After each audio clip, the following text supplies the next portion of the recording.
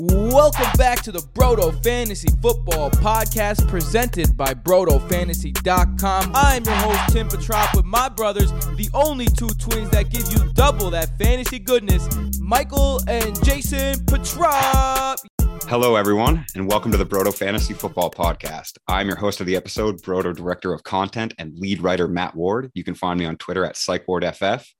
This episode of the Brodo Fantasy Football Podcast is going to be a historic one. I'm sure you've already noticed you are not being serenaded by the suave vocal undertones of Tim, Jason, or Michael. It is the first ever episode without one of the Petrop brothers. Don't worry, though. Don't panic. You're in good hands. I've been on the podcast for the last couple of weeks, and today I'm joined by a special guest, Brodo writer, and one of the funniest men in all of fantasy football, Themi. Introduce yourself to the people. Hey, what's going on, guys? Matt, you can't call me one of the funniest men in fantasy. That's like a stand-up comic going up and someone introduces him as the greatest stand-up in history. Now they're expecting something. But you guys can find me and my shit posts at Gridiron Greek on Twitter. I'm sure you'll live up to the hype. I hope so. We've got a great show today set up for everybody. We're going to cover some of the recent rumblings in the wild world of football. Obviously, we're going to include some of the contract disputes that have been going around the NFL and talk about some potential landing spots for free agents and rookies and kind of, who needs to improve their team now. We're also going to take a look at the upcoming NFL draft and see which teams are best positioned to turn themselves from last place basement dwellers into top floor competitors. We can't wait to dive in. But before we get started, we got to remind you that today's show is brought to you by the Fantasy Football by Brodo app. The only tool that you need to dominate fantasy football is absolutely free.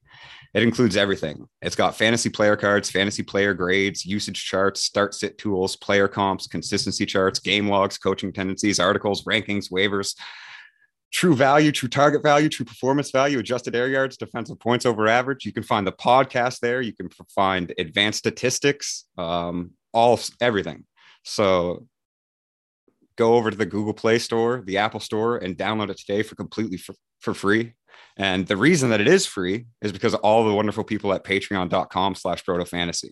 All the supporters over there have kept the app and the podcast running. So kudos to them. And you can join now to support the show, support the app, and get a ton of extras, including full extra episodes of the podcast, betting algorithms by Brodo Casanova, team consultations, draft sheet seats. You can join the Brodo Fantasy Discord, where we talk about Dynasty. We talk about betting. We're running with the NBA playoffs right now. It's the best community in the world, and we've got so much more over on the Patreon. So head over there and join right away. And most importantly, those contributions keep everything free for everybody. So I guess the biggest news coming out today and over the past week are the contract disputes of some of the big stars in the NFL. Kyler Murray is apparently unwilling to play without a sizable contract extension from the Cardinals per his camp of representatives.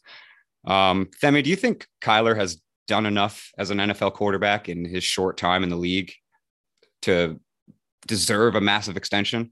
And is that money just a product of the way that the market is built out? Or is that somebody that you really think you should be investing your entire future's worth of salary cap in to be a cornerstone of your franchise? Well, I think when you're investing a high draft pick into Kyler Murray, you're already expecting that. Now, obviously what happens after is also a big part of it. But I do think he's earned it. And I think that it has to do with the quarterback market, that you have to lock down your quarterback, or at least that's what GMs think. So first, you're investing a high draft pick into him. You've committed to him. You brought in DeAndre Hopkins. It seems like you want to build the offense around him, give him some weapons. And I just think it's really hard to get a quarterback in this league. When you have someone like Kyler Murray, who is a dual threat, who can run and who can pass very well, even if you don't think that he's the best in the league or top 5 in the league at one of those things, that's not really that important because you have a great quarterback. You have a top quarterback. And a lot of these teams are going to front load these contracts to lock them down and to make sure they have cap space for the future. So I think there are smart ways to do it, because realistically, what do the Cardinals have to build around? They've got Rondale Moore. They've, on that offensive side, at least. I think locking down Kyler means that you have the freedom to explore other options in the draft and free agency, in trades. And if you see your season's going well, then you can make a big trade, or you can sign someone, on the offensive line where they need help. You have the freedom to draft a wide receiver 2 there, or possibly the next wide receiver 1. Who knows what's going to happen with DeAndre Hopkins in the future. But I think he's deserved it. I don't know if he's deserved the money that he's asking for, but he's definitely deserved a large extension like that. Yeah, I think those are all really good points. And he's kind of put the Cardinals in this corner where, the worst case scenario for that organization would be that Kyler doesn't play without an extension. They don't give him one, and he sits out an entire year, meaning they obviously wouldn't be exercising his 5th-year option, and he becomes a free agent early. And that would be the absolute worst case scenario for them. And if that were to happen, he's still Kyler Murray. So it's not like quarterbacks grow on trees. Like, I think there's a misconception that you can just replace or just acquire quarterbacks. And now, like teams like the Rams and obviously the Browns recently with Deshaun Watson, like, have proven that you can get a quarterback in a different way, that you can kind of supposedly build now, rather than just win now, build for the future now with dropping off massive amounts of draft capital to acquire somebody that will put you over the top. But that's still a risk as well. And I think you make good points there, where if the Cardinals are going to win now and build now, they don't really have another choice other than Kyler Murray. Yep, that's true. And I was just going to say, like you mentioned, the Browns with Deshaun Watson and the Rams with Matthew Stafford. The thing about those two teams is they built the trenches. They did what the Eagles did to win a Super Bowl, where they didn't have the best quarterback in the league. Matthew Stafford's not the best quarterback in the league. He's a very good quarterback, but the offensive line was amazing. The defensive line was amazing. You have Aaron Donald there. And the Browns too, you've got Myles Garrett and you've got a great offensive line. And that's why you can win games like that, even if you don't have the best of the best at quarterback. Yeah, absolutely. And speaking of the market and the way that things have changed, you see now Deebo Samuel is pulling the whole Instagram and removing the 49ers from his social media handles. And apparently he has openly asked to be traded from the 49ers as contract negotiations kind of soured there. And he's not receiving the extension, or at least the size of the extension that he wants. And I think that's kind of like the Jaguars kind of messed up the entire free agency market and the 5th-year option by giving Christian Kirk that money. And then you see the Chiefs were unwilling to give Tyreek Hill that extension, and the Packers were unwilling to give one to Devontae Adams. And those guys are arguably top 3 receivers in the NFL. And you could make the argument that Deebo is not one, especially because some of his most productive games come as a split option or as a wide back, as we're starting to call it now. So what do you think about Deebo as a fit for the 49ers if he wants to basically remove that role, and the type of contract and the way that the market shakes out for how big name wide receivers are going to get paid in the future? I've kind of got a little theory. I think after the Jaguars fans were clowning Trent Baalke, he was like, I just want to ruin the rest of the league. I just want to pay Christian Kirk a bunch of money and just screw over the rest of the franchises, make them pay up. I don't care about winning. I really don't. I'll win in the future sometime. That's not what happened. He's just an idiot. It definitely seems like it. If there was one place to ruin it for everyone, it would be Florida, right? Right.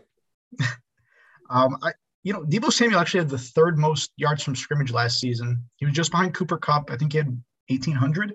So he was behind Cooper Kupp and Jonathan Taylor. So I think when your value comes as a dual threat, you do have to get praise for it. You have to get what you deserve.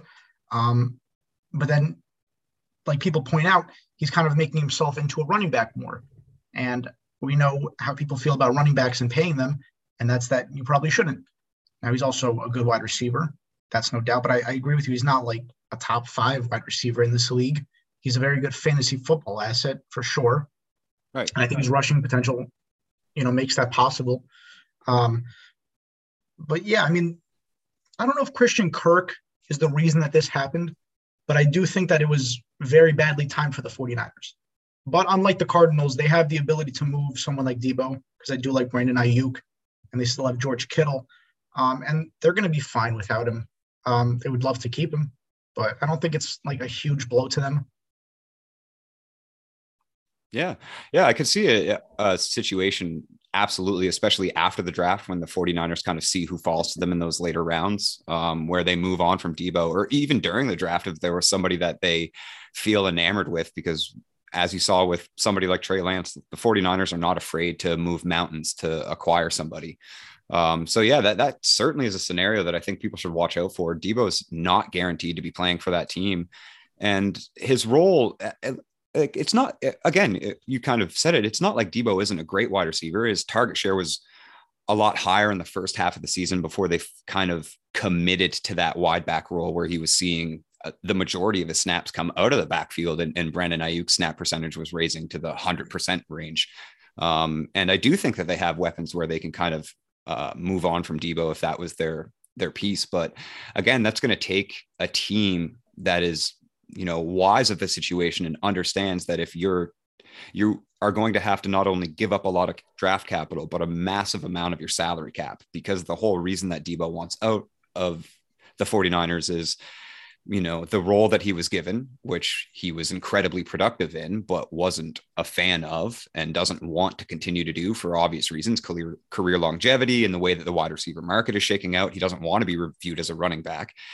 So you're going to have to give up a lot of capital for a guy that had one of the most productive seasons in 2021 and then sign him to a wide receiver one contract, which is, it's a big ask of a team. And you kind of reiterated it. It's not really a good idea anymore to be paying huge contracts to running backs. And if a team views Debo's ceiling as a wide back, then you're going to have to meet somewhere in the middle on that market, where you're not really focused on necessarily the role moving forward, but the player that you're bringing in and how he can impact your team now. Yeah. So where do you see him falling? Because someone's going to pay up for him. That's for sure. It's like with the Steelers with Le'Veon Bell. Eventually the Jets got him, and, the Jets are kind of front runners for him right now. But where do you think is a team that realistically has the draft capital or potentially players to give up and also has the cap space to pay him? Yeah. And also kind of every team can use a wide receiver, but one of those teams that really stands out and also is phenomenal at scheming for advanced roles is the Patriots. And I think that would be an ideal situation. I think that would be ideal for Debo. I think he could still maintain a kind of short yard after the catch role, much like they use guys like Edelman, but not have to line up in the backfield, because Belichick likes his goal line backs. He likes his Damian Harris's, and he likes to pound the rock. So it gives, release to the Patriots for guys like Jacoby Myers to kind of flourish as well, where they're not getting pressed up and shadowed by the best cornerbacks in the league. And yeah, I think that's probably one of the teams that actually has cap space, is in a situation where they want to win now. They made the playoffs with Mac Jones, and they have a role open and a space open that he can flourish in. I think that's an interesting fit. I wasn't even considering the Patriots, but it does make sense. I mean, we think of the Patriots and their transfer of power to Mac Jones as continuing like the check down kind of thing, the James White role, even though he's still back now, but he's very old. I think that's a great place for him to go to. Honestly, I don't know if Bill would, give up the capital for that. I think he wants to get his Walmart wide receivers, his, 7-foot guys who get corn, for a living, but right. That's a very interesting fit. I like that a lot. I think Mac Jones checking it down to him and then, having guys wide open deep, that'd be really good. And staying in that division, let's talk about the Bills a little bit, and who could they be drafting in the first round? Brandon Beane said he would not be opposed to selecting running back in the first round of the draft. And he didn't name Breece Hall exactly, but he's the clear-cut favorite to be selected as the first running back off the board this year. What do you think about that? I think that's a great fantasy fit, but is that a great real life fit? Is that a good use of a first rounder? For the Bills, I think we saw that Devin Singletary was productive and productive for a fantasy asset, but not necessarily somebody that you're going to give 21 carries too in the playoffs when you're trying to wind the clock down. And when you really need to, when time of possession essentially equals a win. So I do think that's an area that the Bills need to attack. And like Breece Hall is, for fantasy value and dynasty value, Breece Hall is already arguably the 1-1 because of the quarterback questions in this draft. So if he were to land in a spot like the Bills, who haven't traditionally used running backs in a fantasy friendly method anyway, when volume comes into speak. But if he lands there, that's a high scoring offense that could take away some goal line carries from Josh Allen to keep him healthy, keep him fresh, keep him productive, limit some of his, high impact scenarios where obviously you don't want to see your $500 million quarterback be getting injured. And yeah, like that, the Bills have always been that team that everybody wants their favorite fantasy rookie running back to land to. So I think that would be the best spot. And they're also an organization that keeps things really close to the chest. So I think Beane openly saying that in an interview is actually kind of telling. I think they're in a position where they feel really good about their defense. They got Rousseau last year early to kind of shore up that defensive line for a few more years. And their secondary with Tre'Davious White back and healthy is phenomenal. I think they feel pretty good about their defense. I think they see a lot of defensive depth in the draft. And if they, if Breece should be there, he's not a top 15 running back, but he is an early second round running back. So I don't even think that would be viewed as much of a reach, really. No, I don't think so either. I do kind of have fears about, Clyde Edwards-Helaire. I know it's not the same type of player, but, it just kind of gives you those vibes. First round running back towards the end of the draft, a really good team who, it seems like they're going to be indestructible. But I think for the Bills, they might be in better position. Yeah. I think it's also one of those scenarios where the NFL isn't going to draft the way that we want them to as far as fantasy impact goes. No. And that's never going to be the case. And the Bills, again, they were, one possession away from making a Super Bowl, essentially. Right. So if they invest into a running back, it's not really the type of, core position that puts you over the top when it comes to winning Super Bowls. We've seen lots of teams, the Rams ran a 3-headed monster during the playoffs, and none of those running backs were overly productive, and they won a Super Bowl. So it's pretty obvious that you don't necessarily need to shore up that position to win a Super Bowl. And this is the type of draft class that is won in the trenches. And there's a lot of really, really good defensive line, offensive line, linebacker talent in this draft. And those are also those positions where, like they say in basketball, it doesn't show up on the stat board, but they make a difference. Like those are the guys that are going to put your team over the top when it comes to winning a Super Bowl. In my opinion, anyway, you build out from the trenches first.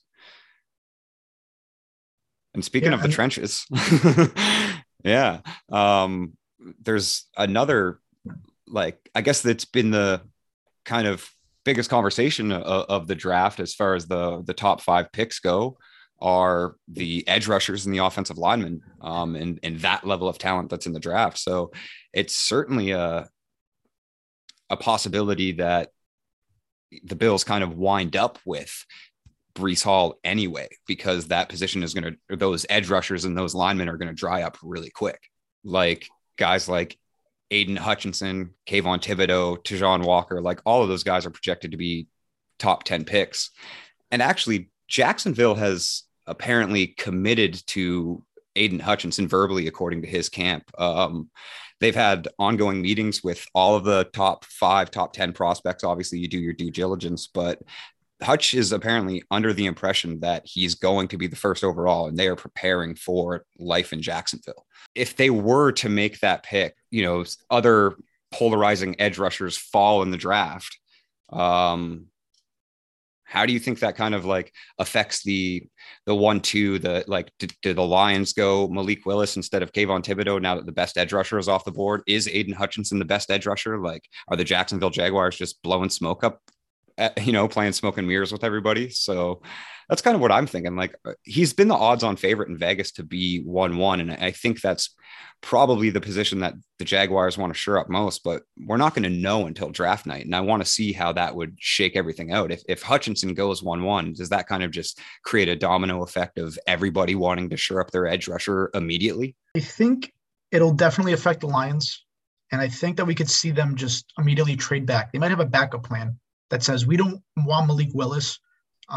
We're not in a position to win anytime soon. We just want to get like one of these guys in the trenches, like you said. So I think if they are committing to Aiden Hutchinson, I believe them. I don't think they're going to lie to us. And usually when you hear these kinds of things, they're usually right, especially with the first overall pick. You kind of have an idea of, what's happening with that.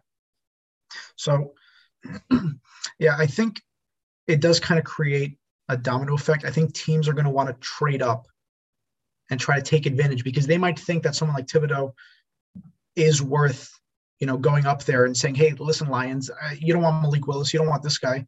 Or maybe they do. You could go back to, 7, 8, 9. Actually got to see who's over there. 9, that's where the Seahawks are. Maybe that's where they want it. Maybe that's where they want to be as they build up their line and hopefully get a new quarterback at some point. So I think we're going to see maybe like 2-3 teams trade back out of the top 10 because this is going to affect their plans. And then we might see a quarterback fall far. We might see that everyone just doesn't want this player. They're going to go Evan Neal. They're going to take Ekwonu. They're going to start making a run on those positions because they're like, oh shit, this is not Thibodeau. This is Aiden Hutchinson. And I think what the Lions do with that, I think, is going to be key.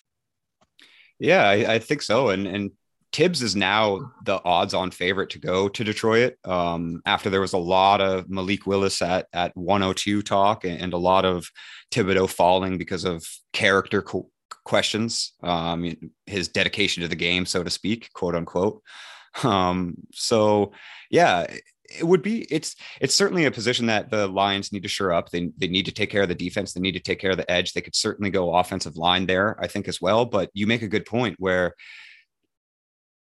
like, I look at the top 3, top 5 offensive tackles in this draft, and they're all fairly similar, and they have, different skill sets, but can certainly make immediate impacts as plug and play left or right tackles in the NFL and guys that you're going to build an entire team around. But there's also all of those guys are also going to fall in variant spots. So there is room to move back. Like, there is room to, instead of, if you grade the top 3 guys evenly, then to trade back for the 3rd guy. So I think the Lions are going to kind of, rather than the Jaguars where Hutch seems like the locked in 1-1, I think the Lions are basically going to control the tempo of the draft and how things fall out and who falls where and who moves up. Because if they make a big move at 1-2 and kind of acquire a bunch of future assets, or somebody moves up for the quarterback that they've been talking about to go there, and it's all just been rumor mill, that's really going to set the tone for the draft. And that kind of something else that I've talked about on the podcast that I want to just like quickly touch on is, if all of that smoke and mirrors of Malik Willis at 1-2 has been just that and nothing but rumors, it's almost a better idea to just shore up that position, to take the Thibodeau, to take the Evan Neal, the Charles Crosses of the world, and wait out next year. An offensive line isn't necessarily it's going to shore up your team, absolutely, and shore up your future, but it's not going to turn a bottom feeding team like the Lions into a Super Bowl contender immediately. They don't have the other assets around those positions like teams like the Bengals did.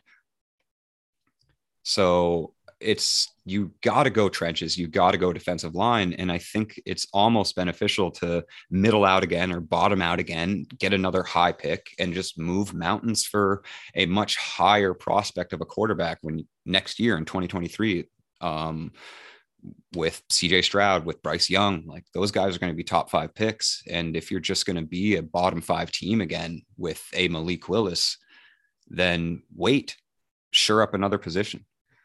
And I guess the last little bit of news, which I thought was kind of interesting because you had just recently written an article about this guy. Kadarius Toney apparently, reportedly, refused to attend voluntary team camps for the New York Giants. A lot of players don't attend camps. It's not like the worst thing, but that's usually reserved for like veterans and established dudes or second, third year players, or like we're seeing with Kyler and Debo, guys that are waiting on contracts. That's really who you see on those lists of guys that don't go to voluntary camps, because for one, the New York Giants have a new coaching staff. They have a new playbook that they're rolling out now that every single player has, except for Kadarius Toney. So I found that kind of an interesting piece of news. I wanted to touch on your confidence in Toney leading into year two. And I know you're pretty high on him. So how does this kind of make you feel about a player that basically is going to learn the playbook later than every other member of the offense? Yeah, it's a little strange. I really didn't like this news. I wish you didn't bring this up, Matt, but I guess we have to talk about it. So yeah, I did write an article about Kadarius Toney. I was not a big fan of him heading into 2021 as his rookie season last year. But then I watched the tape, I was looking at the stats, and I saw a lot that I liked from him. And I think that this new regime that's basically just the Buffalo Bills 2.0, just heading south a little bit towards New York City, I think that they could use him in a different way. I think that they could use him more, because a lot of the times he was just being taken out of games for absolutely no reason. I know he's dealing with a lingering injury, but this kind of hurts my confidence, because you're right. This is something that you see out of veterans, out of people who have kind of earned that. And, I don't like to sound like an old man who's like, oh, you have to earn being able to sit out. Like, you shouldn't have to rest if you're a rookie or a sophomore. But when you're a rookie who didn't really produce much, whether it was your own fault or not, I just like to see that out of you. I'd like to see you going to these voluntary, camps and just kind of, building that rapport back up with your quarterback, building the trust of your coaches, and saying like, hey, look, I want to fight for my spot.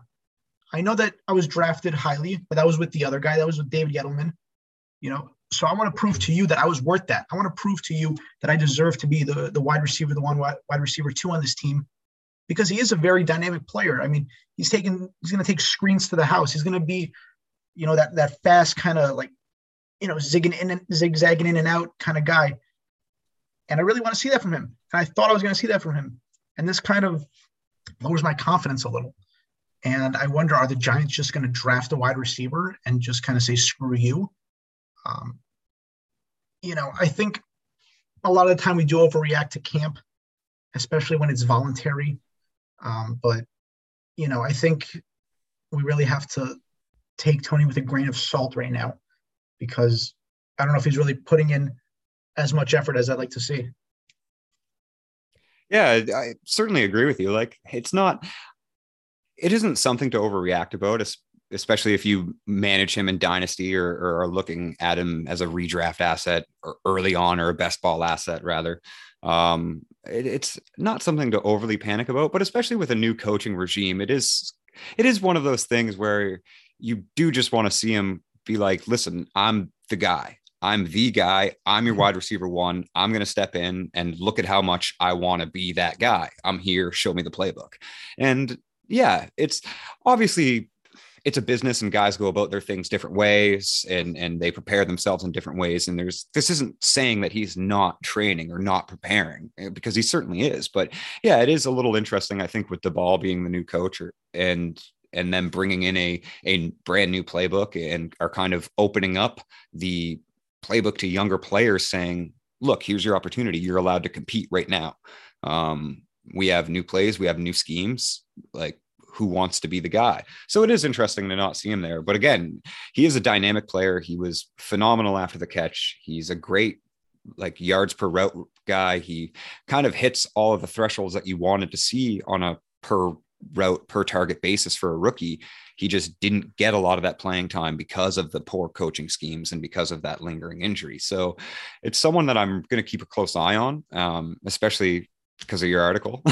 So I'm really into Toney. It's just, one of those things that yeah, I wanted to bring that up to kind of open up an area of conversation where this is the time that he could be really rising his stock with the Giants, and he's deciding to go about it different ways. And that could say something for, maybe the way that the organization is attempting to build for the future. And Tony might not see himself as a part of that future. That's fair to think as well. Something like you said, they are potentially drafting a wide receiver, or even Kenny Golladay is back and healthy, and they might be favoring him to some extent there, but to be determined, I guess. Something to watch out for with Tony. And I want to see him in those camps, and I want to see him doing well. Yeah. But Kenny Golladay is Megatron Jr., so he's got to watch out. Yeah, Babytron. Yeah, something I was not aware of when playing Fantasy Jeopardy with the boys last year.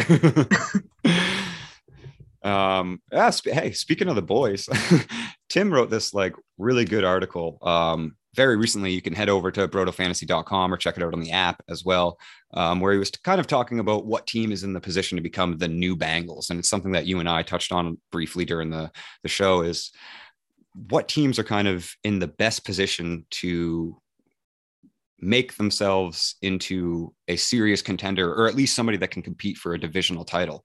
Some of the teams that obviously didn't do so well in 2021 and have some high draft capital and some obvious holes to fill, but are also in a position that can compete. Tim took his hometown Jets and really wrote a phenomenal mock draft for them and the avenues that they can take to shore up a solid offensive line for Zach Wilson, while also adding some serious offensive firing power. So something that I wanted to do with you is take a look at some of those bottom feeding teams and run through a mock draft of sorts for the first 3 rounds of the upcoming 2022 NFL draft, and see if we can really turn some of these franchises around. I was kind of contemplating who I wanted to select for, and it was tough to pick somebody other than the Saints because I'm a big Who Dat fan. And what made it even tougher is because the team that I'm going with is a division rival, but it's a team that I really like a lot of the offensive weapons on. I really think that they're a few positions away from competing. Their defense is really solid. So I'm going to go with the Carolina Panthers at pick 6, and I'm going to take their first 3 rounds and see if I can turn this team into somebody that could beat my beloved Saint. I like that. I respect that. You have faith in Sam Darnold, or you're not going to show your hand just yet? To be honest, I don't have much faith in Sam Darnold, but I think I'm going to have a good chance at landing somebody that I like a little bit later as well. The Bengals were a very unique situation. Yeah, they were kind of set up in a scenario where they bottomed out because Burrow missed his season. They probably would have had quite a few more wins if he was healthy his entire rookie year. So for them to land in that spot where they were able to acquire Ja'Marr Chase and already having a young Joe Mixon, as much as we are not fans of him at Brodo as a fantasy asset, but a young Joe Mixon, a young T Higgins, adding Ja'Marr Chase and having, Jesse Bates and a solid defense on the other side of the ball. So they were in a really unique position. It's not something that's easily accomplished, but yeah. Who are you thinking about trying to turn around? What the face of what franchise? This team should be winning a lot more. They're historic, and now they have an opening for the division. It's going to be a tough one. It's always going to be tough there, but I'm going to go with the Chicago Bears. I like it. I like the Bears. Yeah, I think I'm pretty high on Justin Fields. I really like Justin Fields. I would rank him out of all of the 2021 quarterbacks. I still have him in that same high value tier as Trevor Lawrence. And you could make that argument that he's slightly above. I still like Trevor Lawrence, obviously. That being said, yeah, Justin Fields is a phenomenal quarterback. They have really solid weapons with Mooney and Montgomery. Cole Kmet is a great up and coming tight end, and the defense speaks for itself. It's definitely taken a bit of a step back, but it's still got that culture where the Bears are always going to be hard to score on. But they don't have a first round pick. Are you up for the task? Yeah, I think so. I mean, we see teams screw up their first round pick all the time. I mean, I'm just not going to screw it up. I got it. There's nothing there.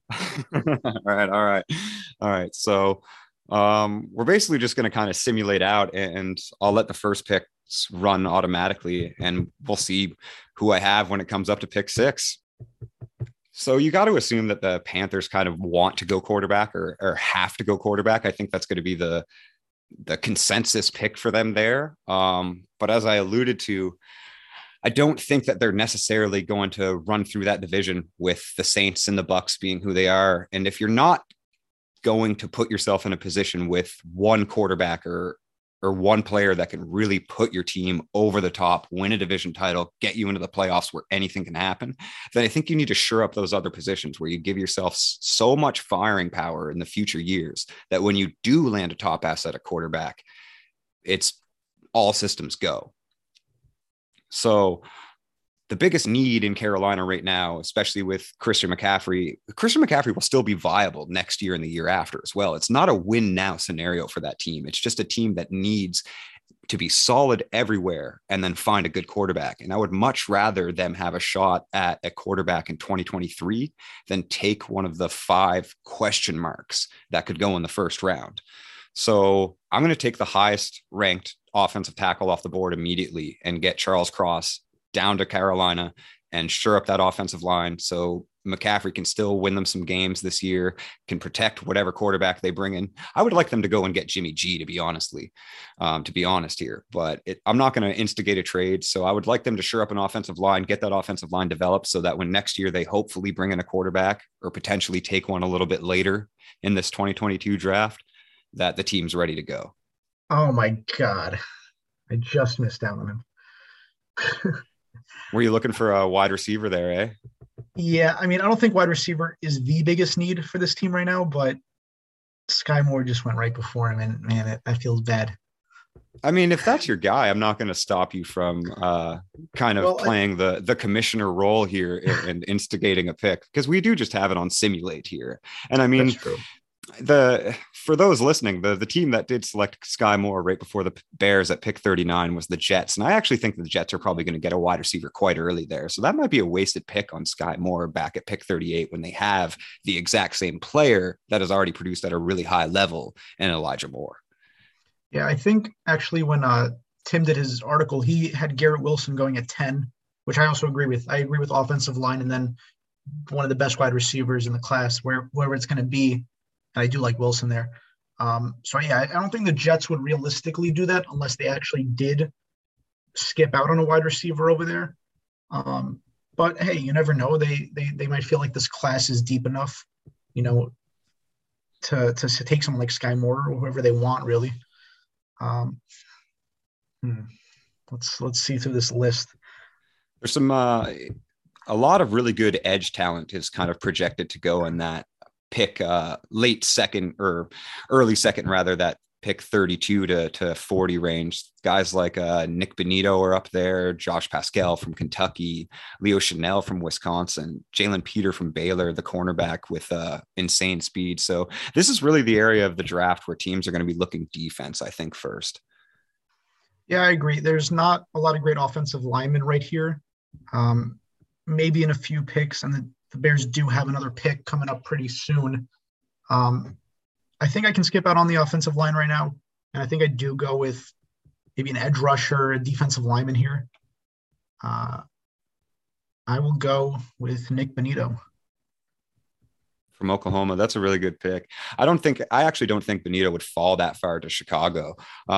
He's a polarizing player. He had a phenomenal final year, essentially carried the entire defense into what was a really, really stout defense for the program. Yeah, that's a great pick. And if Chicago can do that, they're kind of essentially giving themselves almost another Khalil Mack-esque player without the same, profile and draft capital. But that just puts them right back into a position where that edge becomes terrifying again. He's got great hair, so yeah, can't give that up. Yeah, and Chicago does have a couple top 50 picks at least, even though they don't have a first round pick and another high pick in the following round. So you're back up at pick 48. Your boys need wide receiver, O-line. You got your edge covered.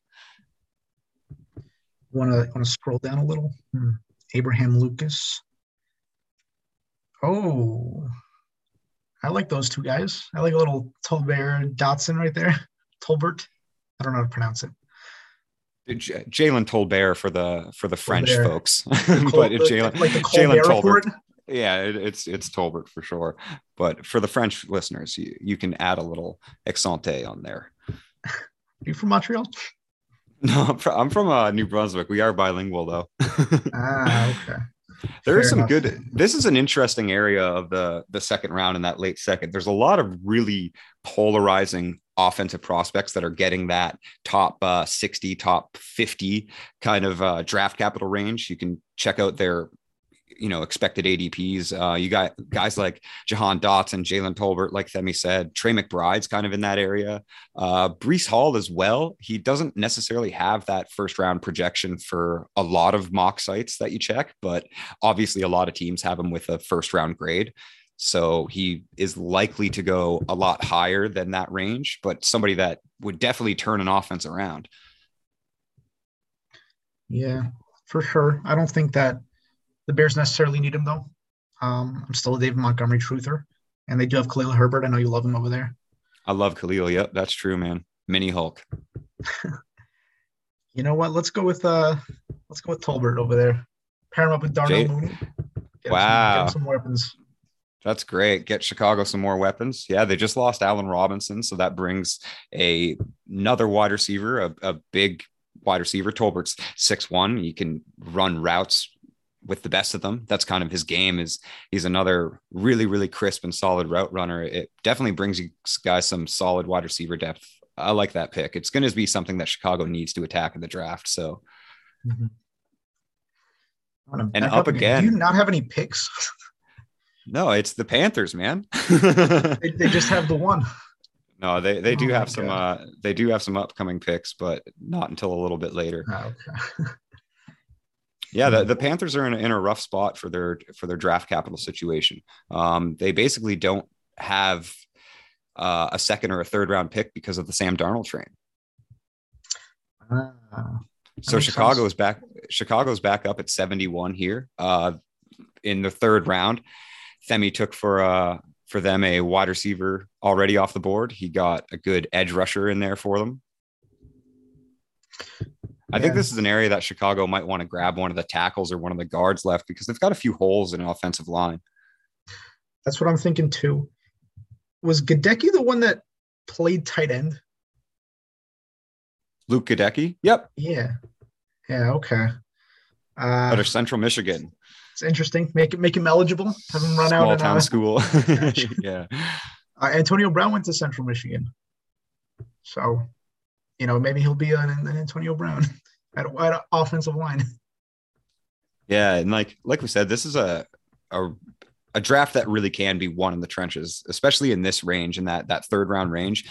I think you're going to see a lot of teams in the 2022 NFL draft kind of take that leap and maybe even make some smaller moves up to get into this third round range where there's a lot of really good defensive backs, really good tackles and guards. Some of those guys that have high grades but won't necessarily get the high capital because they, played for extended years or potentially missed out on some big games. So there's some polarizing prospects up late here, and even there's some good offensive talent coming in the third round as well. Like I think this is going to be where you see a lot of the high profile tight ends not named Trey McBride fall. Like this is where Greg Dulcich is going to go, and guys like Jelani Woods is going to get high draft capital. He's one of the kind of slept on guys that is now pushing himself up into that late third, fourth round range. So this is going to be a really interesting area in the draft where teams are going to make pushes to get guys that they really like, because there's good depth in this round where in a lot of years, I think teams will stay stagnant, but where the depth lies in this draft is in the trenches, and there's not too many studs that you're going to move up for in those early rounds, but there's a lot of really good depth in these rounds. Yeah, and I noticed Carson Strong was still on there. We could see a couple of quarterbacks go over here. I think, was it Kyle Trask? I think he went in the third or the fourth. Ian Book might have gone pretty early too. So yeah, we could see those kind of mid-range quarterbacks just start to go for whatever reason. Yeah, this is backup quarterback territory for sure. And guys that you're going to see on rosters for a long time, but aren't really going to hold fantasy relevance. Yeah. You're basically hoping for a Dak or a Russell Wilson. Right. Which I don't think that this draft class has. But again, quarterbacks are the hardest position to evaluate. We don't know. We don't know until they get on the field and until their draft capital is attached to their name. Yeah, All right. I'm going to go with, I'm going to butcher his name, but you know what? People butcher my name all the time. Jamari Salyer out of Georgia. Salyer, yeah. That's a He's playing solid all over the tackle. place. I like Yeah. him. He I think can he has the versatility.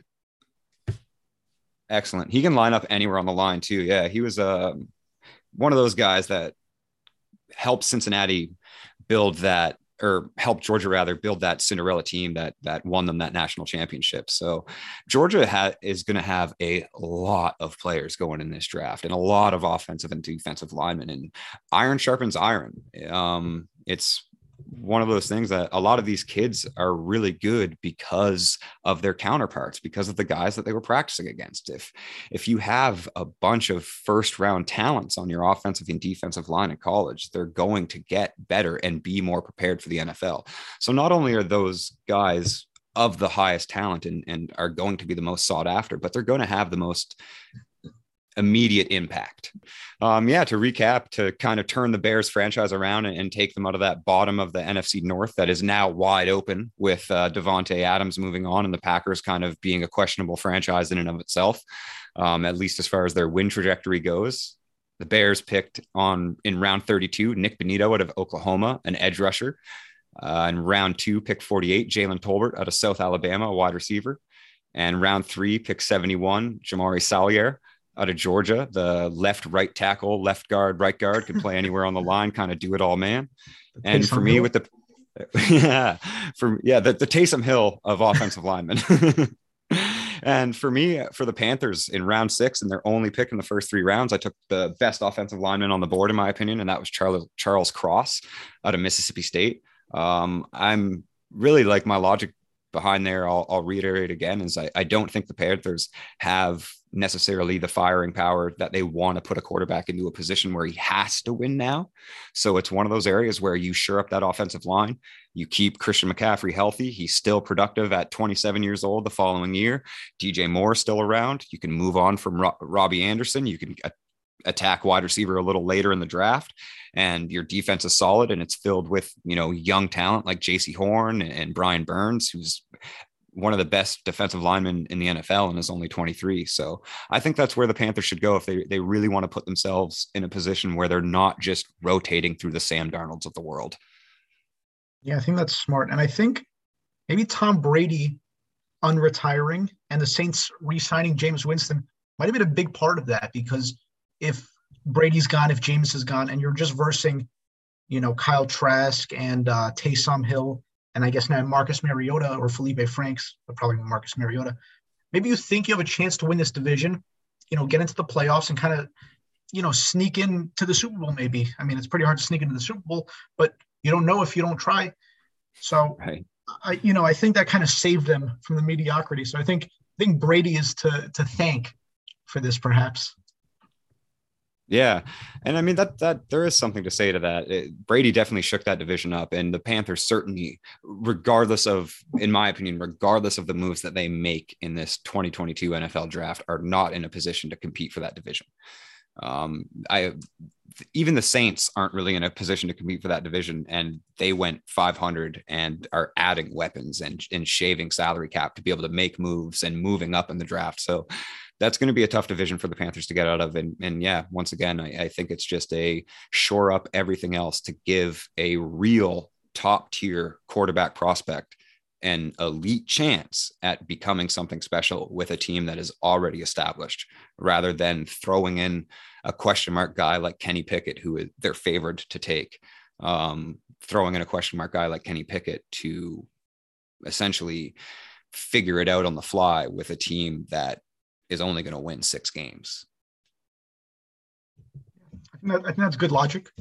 And I think when you only have one pick like that, you have to make it count, and you might as well just start building for the future, build the trenches. Goes to the beginning of what we were saying before with Deshaun Watson and the Browns, with Matthew Stafford and the Rams. You don't have to have the best quarterback, even if you truly believe in him. You just have to have a very good team. And, maybe those good quarterbacks do every once in a while get through and, win the games because they're just so great, but it's not the key to consistency. Yeah, absolutely. Absolutely. Well, I think that's going to cover it, everybody. Thank you all for listening. Don't forget to go check out the app on the Google Play, the Apple Store, download it, keep us running, keep the lights on, head over to the Patreon, join the Discord, join the best community that you can find in all of fantasy football, have direct access to myself, to the other Petrops, and some phenomenal tools and some of the best people that you can talk fantasy with. Tell the people where they can find you once again, Femi. You can find me at Gridiron Greek on Twitter, on TikTok. And in fact, me and Matt, we're going to be posting a lot on the Brodo Fantasy TikTok, soon. You'll see our beautiful faces everywhere. Yeah. Yeah. We're going to try and get into the grind of making some video content for the people. You can find me at PsychWardFF on all social medias, TikTok included. And yeah, thanks for listening, everybody.